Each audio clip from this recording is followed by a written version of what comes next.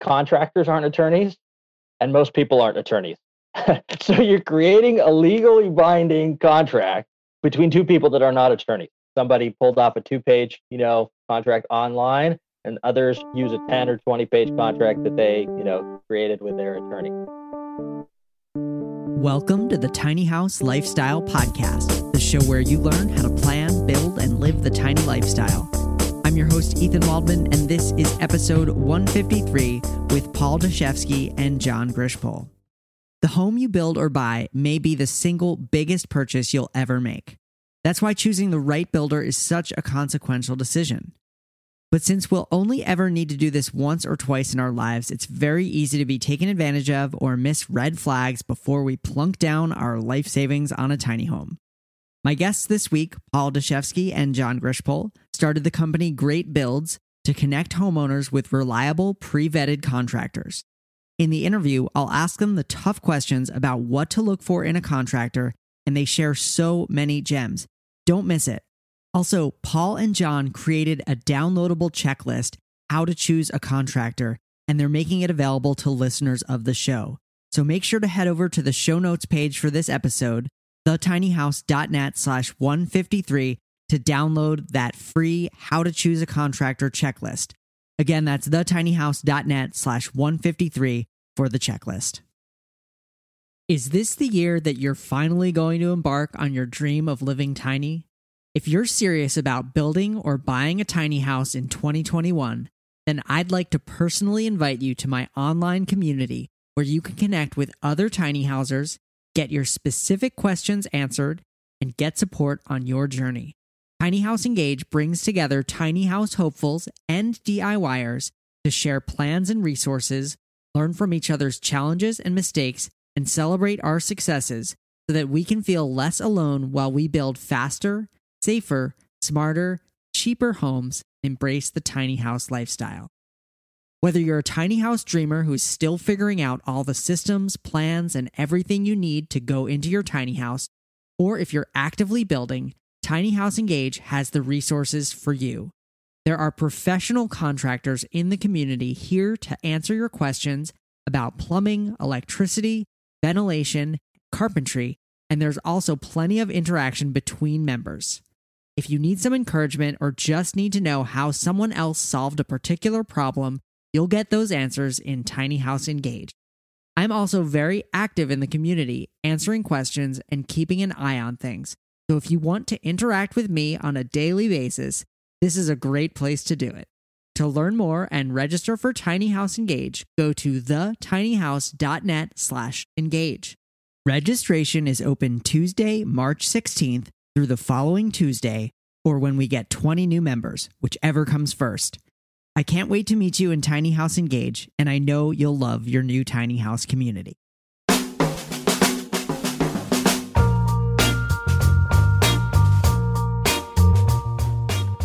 All right, I am here with Paul Dashevsky and John Grishpol.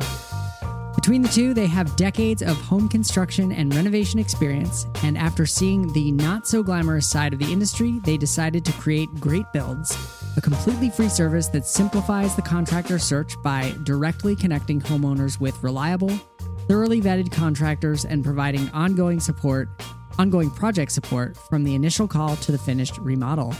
Paul and John, welcome to the show. Hey, Ethan, good to be with you. Hey, thanks for having us. Yeah, I'm glad to have you on the show.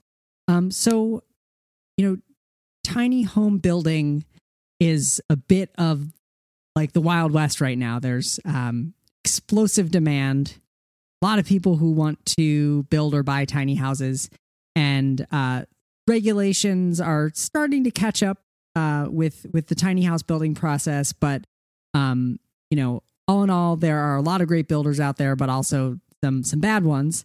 And so a question that I see all the time from people in my online community, Tiny House Engage, and elsewhere is, what should I look for when I'm talking to a builder, when I'm hiring a builder? And I was curious if we could just start like at the very beginning. Maybe what are your tips like before you even pick up the phone or write an email to a contractor or a builder?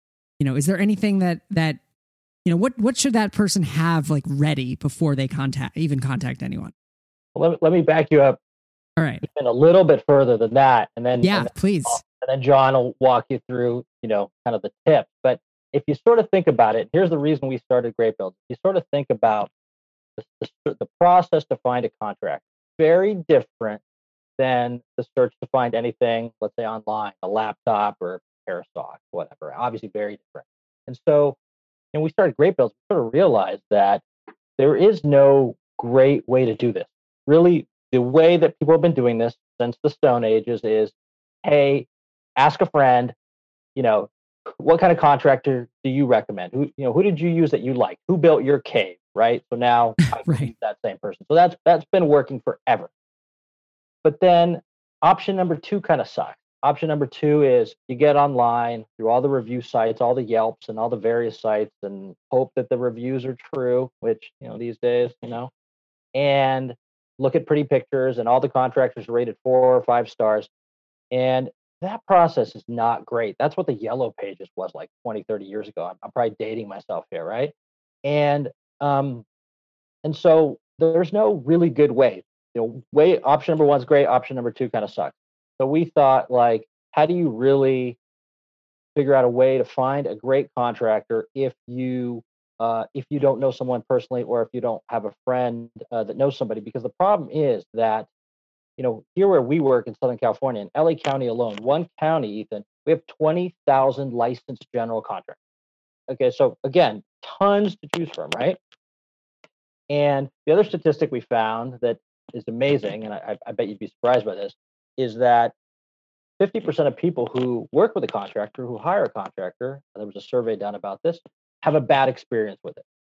So of those 20,000, you pick 10,000, you're going to have a good experience. You pick the other 10,000, you're going to have a terrible experience.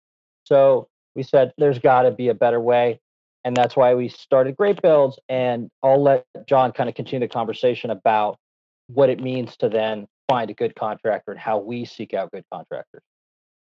Sure. So as Paul said, we agree with it. The number one best way to find a good contractor is from referral. Someone either in the industry or with relevant experience that has done a project like this before.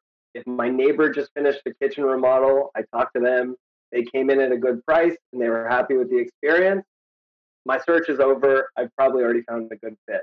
But if I'm not fortunate enough to have just the right neighbor next door, or a coworker, or a real estate agent who can refer me to a good contractor, I'm left with the many, many options on all the other sites and Yellow Pages and otherwise. So what we do to kind of screen for a good contractor are all the same things that anyone can be doing. It just takes time, and it takes effort, and it takes attention. And so it's not so much finding a good contractor, but more so screening out the bad contractors. So the easy things like verifying they have an active license, ensuring that they have workers' compensation and general liability insurance. And then, like Paul mentioned, you can't always trust the reviews you read online, but if you read enough of them on a number of different sites, you can usually get a good enough idea of, are these guys full of it, or is there potential here? So those are kind of a few of the first few high-level things that we look for just from the very get-go of, is this contractor worth having a meeting with? Are they licensed? Are they insured? Is their public reputation good enough? And do they seem good enough from face value to spend time for a meeting? And I would just add to that, that it can be hard to find honest reviews because, the people who write reviews online are either the ones that are super, super happy, and maybe it's like, Joe Schmo's cousin, or they're the people who are like super duper pissed. And there's not often much in the middle of like, yeah, they were fine. I wish they had answered my emails a little faster, but it was fine. Right. And so that's why those 3 first cursory steps are part 1, part A, yeah. right? So we take a 10-step process. We think everybody should try to do as many things as possible. So then the next steps are you meet with them personally. And oftentimes, sometimes the contractor sends a salesperson to meet with you and give you an estimate. That's not who you want to know. You want to meet, interview, speak to the owner because that's who you're going to deal with if you have problems. So that's item number 2 is a management interview. You got to call references. That's where a lot of people fall down is, oh, it's such a headache. But if you can have conversations with at least 3, 4, 5 prior customers who aren't the contractor's cousins or friends from, Temple or whatever, and they specifically had a really good experience, and they could say unequivocally, I never knew this guy, had a great experience with this person or him or her, and I would definitely recommend them. And then you got to ask them pointed questions like, that's great, you loved him. If there was one thing they could do better, people will answer that question. Well, it was great, but it was a little delayed. That's another item. Another item then is we always run a background check. Not everybody can do that, but we always run a background check on that person. Then what am I missing, John? We make them sign a code of conduct. You could check their contract with an attorney. You can just keep going and going and going. And the idea is, if after all those steps there are no red flags, it's a good sign they've gotten through your gauntlet, and they're probably one of the good guys. Oh, and the whole time that you're working with them, have they been responsive? Right? Did they respond to you? Did it take them a week to get you a bit? So all these things, usually the good ones sort of come out the bottom of the funnel if you do your homework. So just sorry, Ethan, to interrupt. It's funny because when it comes to this whole contractor world, we kind of call ourselves sometimes a matchmaker for contractors. And that first meeting with a contractor is really a first date. So while they may have their best foot forward on that first meeting, as Paul mentioned, I think it's really important to note that from that very first phone call or form you fill out on their website, all the way through getting your estimate, it's ever more important to pay attention to how the communication is, how they treat you as a human being, and ensure that their communication style and format fits your style as well. Yeah. So this is probably a really basic question, but John, I think you mentioned just making sure that the contractor has a license and that they have liability insurance. And I wonder if you could speak to what the benefits, why do you want your contractor to have a license? Because, they could probably build it a lot cheaper if they didn't have a license. And what about this liability insurance? Why does that affect me, the customer? Sure. So let me touch on the license first. In order to get a contractor's license, the process is a little bit different between state to state, but at least here in California, and I figure it's similar across every other state, you have to take a test. You have to pass a series of a course and credibility just to prove that you know the regulations, you know what's safe to be done, and how to take on these different types of projects, how to do these large construction projects. And just from a credibility perspective, it's really, really important that, especially when taking on a large-scale construction project like building a tiny home, you want to work with someone who's experienced, who has a strong enough background that they're credible and capable of doing a significant project like this, something that can jeopardize other parts of your home or cause very significant repercussions. You want to make sure you're working with someone who has the credibility and thus the license behind them that says, yes, I am experienced, I know what I'm doing, here's my paper to prove it. And then kind of on the back end, having a license, and this goes along with having insurance, is if anything goes wrong. General liability insurance, workers' compensation insurance, and also to some degree having a license essentially says if anything goes wrong, you have these options. So if someone gets hurt or if there's property damage during any construction project, that workers' compensation insurance and or that general liability insurance will cover that. And let's say you're working with a contractor and they're trying to rip you off, or they disappear from your project, or God forbid anything else even worse happens. If they don't have a license and you paid them some significant amount of money, you're out of luck. There's there's very few options you have, because for all you know, you don't have this guy's real name or his real contact information. He could have fled. But if he has a license, if he has insurance, then there are these higher powers that you can reach out to that can take action, that you do have recourse with. And if they're not licensed, and if they don't have insurance, you typically don't have these same recourse options. And not to mention even that it's illegal for these guys to do big projects without a license. So you're Right. outside of the law if you're hiring someone, to build your tiny house or ADU without a license. You're taking a big risk. Right. And it's interesting because I don't know, in the tiny house world, a lot of the tiny houses themselves don't always meet residential code, and they're not necessarily always legal to live in, especially the houses on wheels, the movable tiny house. But my assumption is if you work with a contractor that has a license, they still have to uphold their license when they build your tiny house. They still have to follow certain things. I mean, is that a correct assumption? Look, the ones on wheels I can't speak to, right? But if you want to build something permanent, let's say in your backyard, like an accessory dwelling unit is what we see a lot of, right? You need a licensed contractor to pull a permit. Unless you want to do all this construction illegally, which is a huge risk, because if your neighbor then calls the city, they'll red tag you, they'll make you knock it down. But if you want to do it legally, you need a real contractor to pull a permit. You need a real set of plans. You're going to have inspectors come through many, many times during the project. And at the end of it, you want to get a COO, a certificate of occupancy, which tells the world that you built this thing and it's legal to live in and it's added value to your property and it's legal for you to rent out. All these numbers of reasons you want to have it totally legitimate. You've spent hundreds of thousands of dollars or tens of thousands of dollars. You want it legitimate so that if you when you sell your property, you want to rent it, all these reasons you want it to, be legit. And Ethan, I can answer you a little bit differently. Okay. I will avoid using specifics as to not throw anyone under the bus. But to answer your question, yes. If you choose to go under the law and take the likely faster and cheaper way out, it's still advisable to work with a licensed contractor. And while they may not positive about this, maybe they take a pledge when they get their license that they will only do legal work.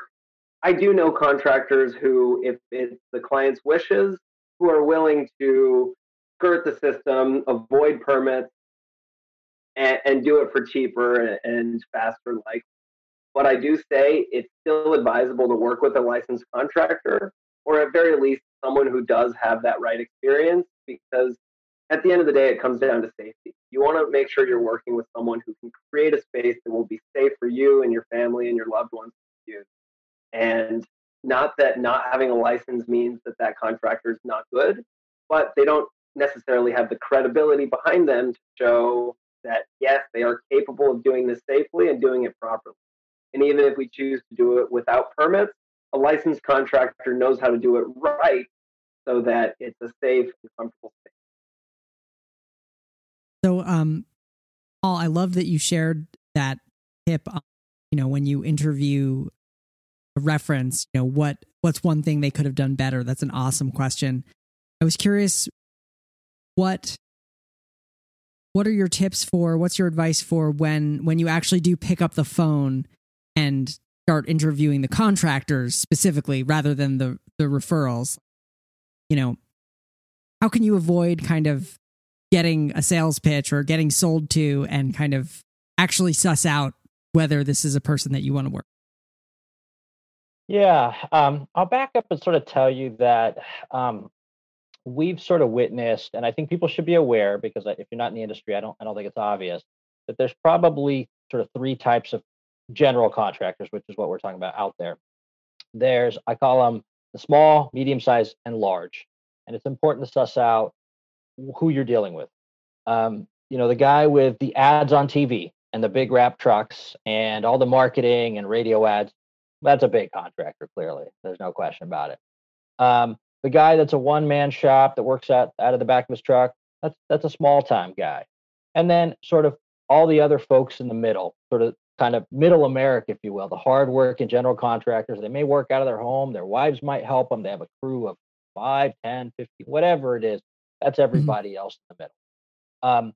So what will happen oftentimes is they're priced accordingly. The big guys are going to be expensive. They have to pay for their marketing budget. Small Yep. guys are going to be cheap, but they're sort of a one-man operation. And that can be an issue, right? For the obvious reason that, one man can't do a job nearly as fast as, a crew. So we're always trying to steer people to that middle tranche. They may not be the cheapest, they're not going to be the most expensive, but they're also, salt of the earth kind of nice size crew and so on and so forth. And so I think you want to be asking them things like obviously you can get on the phone and what's the budget? Hey, I want to build a ADU or tiny house that's this size. Have you done that before? Oh, you have. You just finished one last week. Great. And what was the budget for that? How much did that cost? How big is your crew? They're not gonna lie. They'll say one or two, or they'll say I have 50, or they'll say I have 10 guys. And so that's important to figure out, because that'll tell you what kind of contractor you're dealing with. You could ask them if they prefer sort of being involved with all the hands-on stuff like selecting materials, or they want you to do that. And that will tell you, are they kind of a hands-on person? Do they have someone to help with design? Do they want to join you when you go to the material stores, or do they want you to handle all that and just kind of give them a list? How you want to ask them about their management, meaning, are you going to assign a specific project manager to my project? In a medium-sized contractor, it's usually the owner that will be there once, twice, 3 times a week. Is that what you want? Well, then you should ask. On the other hand, a larger company will say, well, we'll assign a project manager to your site. You're never going to meet the owner of the company. So that's important. And then you can talk about the proposal specifically. To your point, is it time and materials? Is it a max bid? Are you going to include any of the material costs in the bid? So make a list of your questions. I think we maybe even have a blog or some resources that people can find on our website, but just make this laundry list of things that are important to you. And in essence, it almost doesn't matter what you ask. I mean, those things are important for you to suss out, to your point. But after you have a half an hour conversation with someone, you'll just get a feel for them, right? You'll just get a sense of who they are. And if you're just talking to a salesperson or one of their reps, then you're not talking to the right person, because that's not going to be helpful. You're not going to get a sense of the personality of the company. They're just trying to sell you, and then they're going to move on. You're never going to see them again. They're off to sell the next person. So that's important to know. Who is it that you're speaking with? Yeah. I'm hearing what you're saying and kind of reflecting and thinking, there are like the bigger tiny house companies, and then there are the medium-sized ones, and then there are the small ones where it's just, one guy building one house at a time. And I was also thinking just that, when it comes to budget and cost, I feel like if your biggest priority as a customer is the lowest cost, then you've kind of already lost, or you're setting yourself up for potential disappointment and heartache. And what happens in the tiny house world, particularly for houses on wheels, people come into it with an idea. Maybe they've seen a kind of clickbaity article about couple builds amazing dream tiny home for $20,000 or something. And they say, okay, like my budget is $30,000. And then they're going to tiny house builders, and, the lowest they're hearing for a professionally built tiny house is 60. And then someone comes in and says, yeah, I can do it for 40. And they're like, great, you're the person. But, then you've lost. If everybody else is coming in at one price. There's very, very true. There's an issue that we warn people about, which is, you always want to get multiple bids, to your point. But if it's 60, 65, and 40, you got to think twice, because look, I don't want to disparage contractors. It's who we work with every single day, of the year.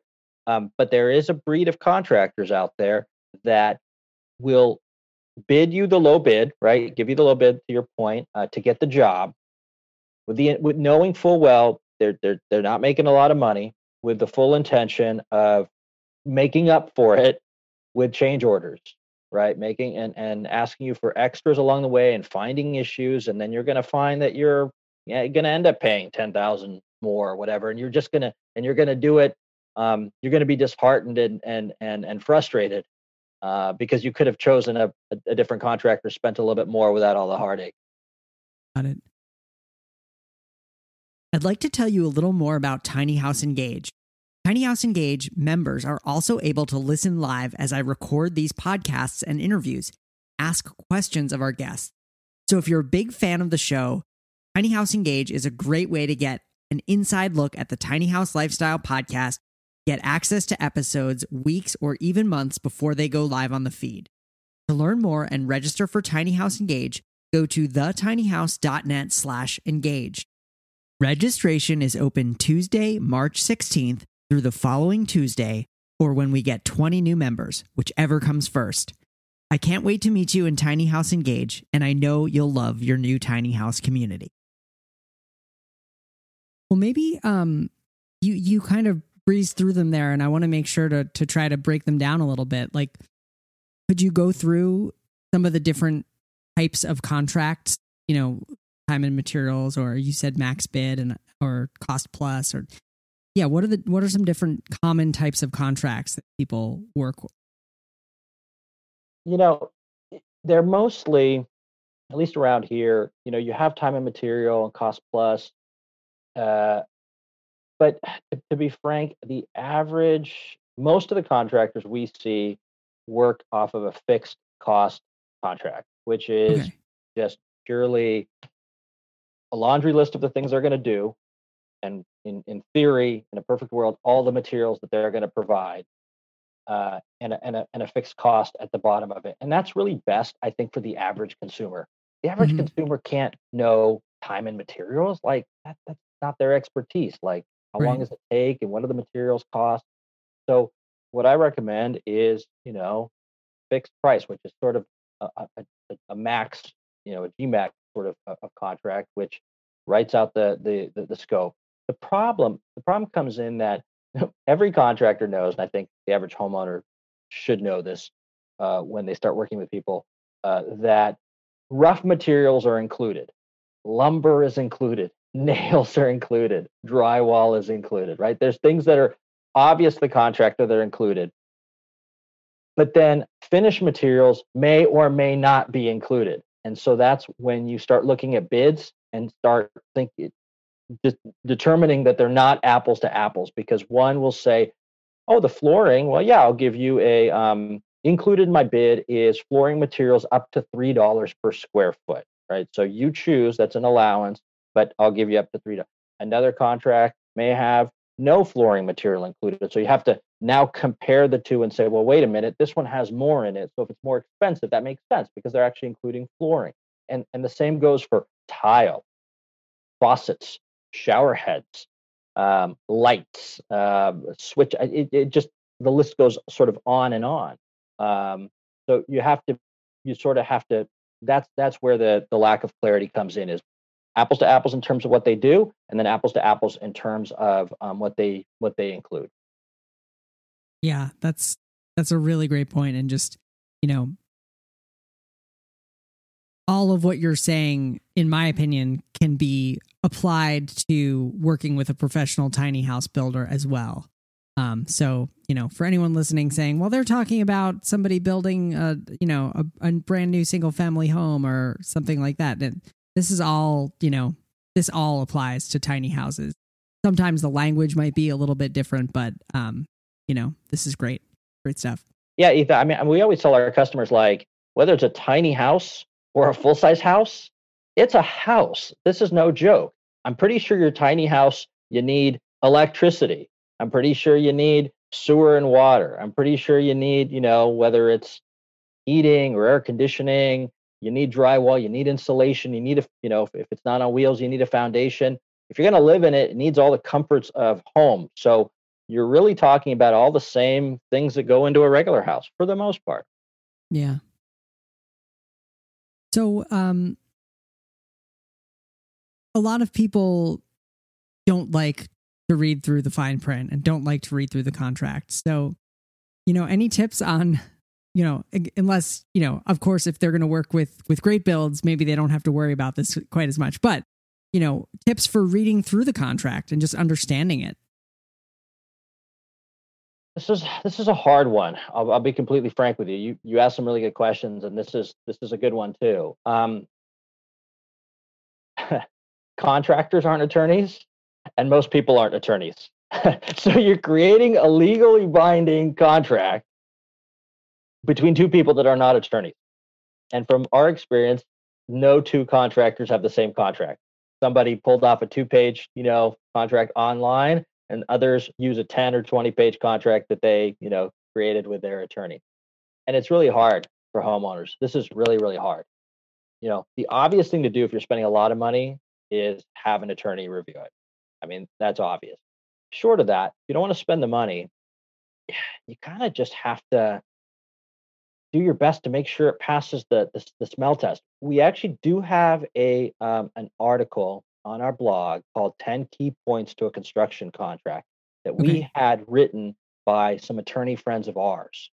So if people want to really kind of hone in and look for things that they want to, that should be in a contract, I'd suggest looking at that blog. But, insurance and performance bonds and payment schedules and indemnities and warranties and arbitration clauses. I mean, it's kind of beyond the average person, but that article, and we could give you a link to that, is a start. But to be frank, this is hard. There is no really easy answer to that one. Yeah, and I'll throw a link to that and the other blog that you mentioned. They'll both be linked on the show notes page, which will be at thetinyhouse.net/153. This will be episode 153. But yeah, that's I mean, it's good advice, and it is hard. I mean, reading contracts is hard, and your eyes can easily glaze over. That's for sure. I was curious if you can speak to like warranties at all, and being like how long a contractor kind of guarantees their workmanship, the success of that building. What's common in the industry? What's common is a 1-year warranty, because it's expected that the average part, the average labor that it takes to put something in should last a year. Really good contractors will come back way after that. Yeah. Sort of from the goodness of their own hearts, but you should expect to see 1 year. And we educate homeowners or that are building anything essentially is nothing's going to last forever. You sort of can't expect that 5 years down the road that faucet's going to work. Things break, houses move, things change. You shower in your shower, so that tile's going to crack. It wasn't the contractor's fault of that 5 years hence, because there's movement, there's earthquakes, there's water damage, whatever. But a 1-year warranty, you should expect them to come back. Okay. This is actually a question from the chat, which is a great question. Are there contracts that have a schedule of payment linked to specific work done along the way? You want to take that, John? Yeah, there is. And I would say in almost any case, there should be. That's typically how any contractor should be paid. Here in California, at least, it's illegal to pay more than 10% or the lesser of 10% or $1,000 as an initial down payment. It's illegal to charge any more than that. Wow. The rest of the work is paid when work is completed. Sometimes payment is necessary to source materials, things like that, just to make the lead time more efficient. But yes, every contract should have a payment schedule, and there should be payment milestones based on when work is completed. Payment released upon demolition, payment released upon framing, and so on and so forth. Got it. Yeah. So hopefully nobody's in the situation where their contractor is hitting them up for money to buy lumber. But if you are in that situation, you might consider running away before you get too much further. Right. And to actually hark on that a little bit further, to add to what Paul was discussing earlier about the contract, that is one part of the contract that is very important to look through and make sure you're comfortable with. And if necessary, clarify any details about it with the contractor. For example, if too much is loaded at the front end at the beginning of the project, some clients of ours are or can be concerned about there not being enough stake in the game later on in the project for the contractor to continue working. Yeah. Which I'll say is not not a common concern for a good contractor, but certainly for someone who's been burned by a bad contractor before, I of course get the hesitation. So just making sure that it's even and fair dispersals throughout the project, and that even with punch lists at the very end of the project, that there is some portion, maybe 5, at most 10%, typically, depending on the size of the project, is withheld until you can walk through with your contractor and confirm and verify that everything is exactly where you want it, the way that it's supposed to be, and then you hand over that final check. Nice. Yeah, that's great advice. And I said it before, I'll say it again. All this applies to tiny house builds. I'm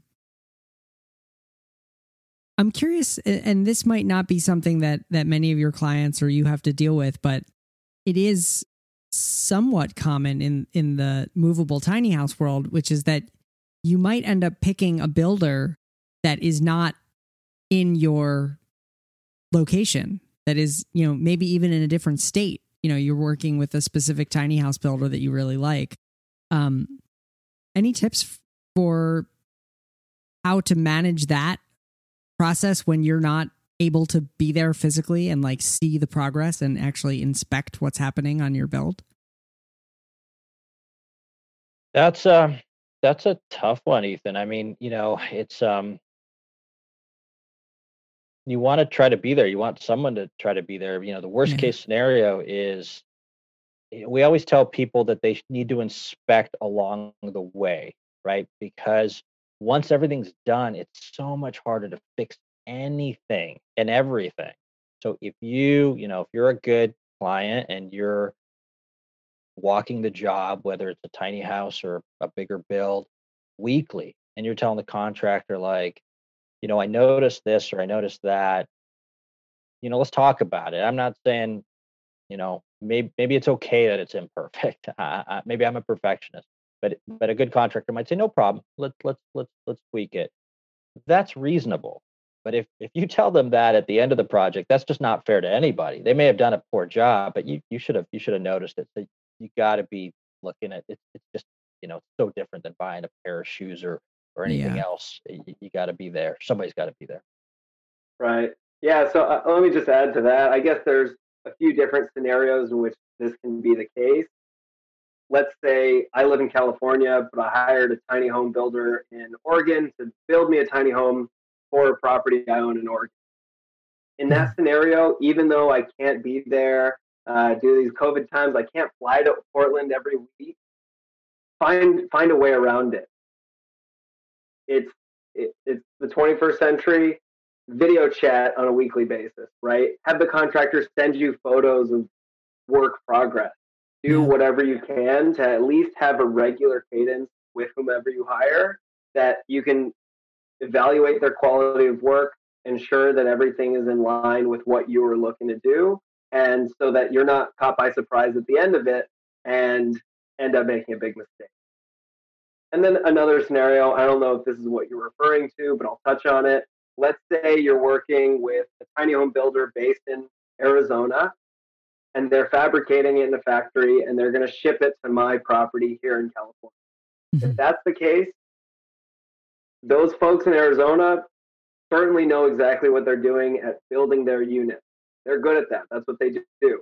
They may or may not know all the rules and regulations in your state, in your county, in your city. So if you are working with someone who will be making a unit, sometimes a tiny home or an ADU, and bringing it to your local city, find someone local that can manage that process for you. Typically, an architect or a contractor. Typically, a contractor will need to do finish work nonetheless, or site prep work to set up utilities. So make sure that you find someone local who is familiar with the rules, with the regulations, so that hopefully it's being fabricated correctly. But more importantly, that once done with fabrication, you have someone who can do it according to the rules and the laws here in California, wherever the property is located, just to avoid any mishaps or headaches down the road. Got it. I was curious just to talk briefly about the company Great Builds. How did you get the idea for it, and how's it been going so far?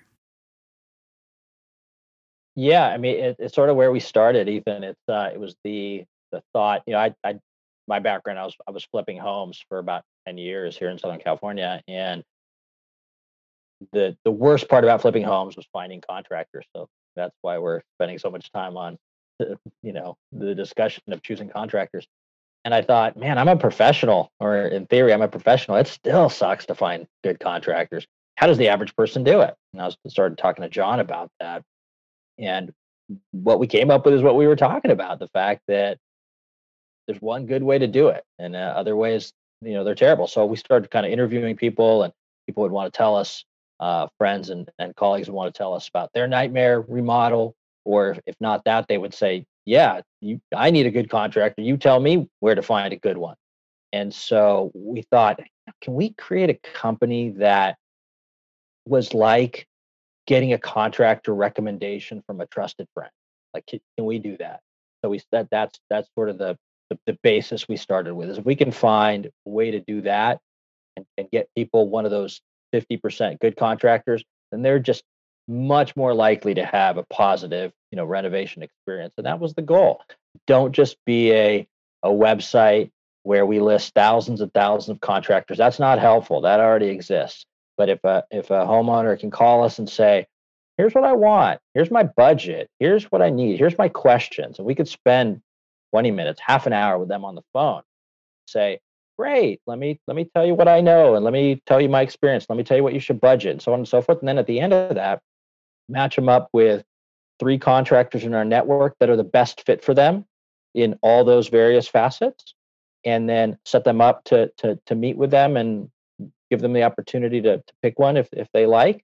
Then we thought that was sort of a full service offering that was much more hands-on and much more like maybe a friend or a family member might do. Nice. I like it. We need this in the tiny house world.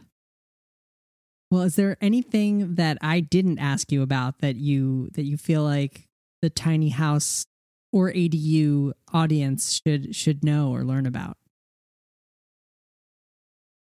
I mean, you asked some really, great questions. The only thing in my notes that we kind of thought was interesting is, we get a lot of requests for folks that want to build ADUs or tiny houses. And so we've been tracking why people are building them. So out here specifically in Southern California. And so what I thought was interesting was the statistics we have.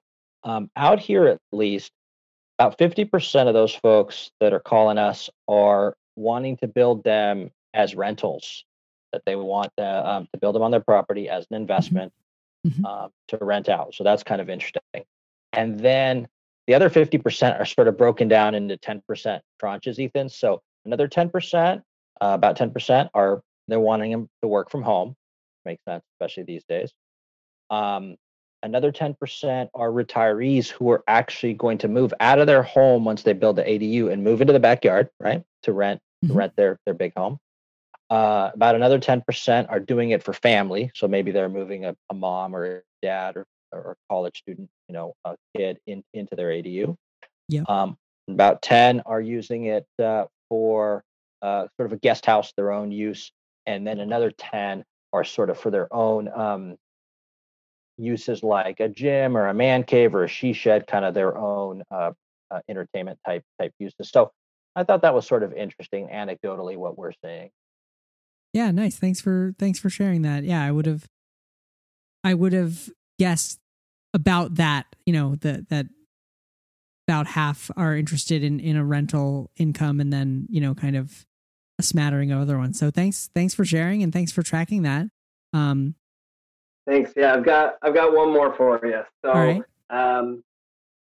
Paul's already discussed it. We've already beat it to death. But we started this company because there's a lot of bad contractors out there, and there's too many nightmare renovations and horror stories that we've heard.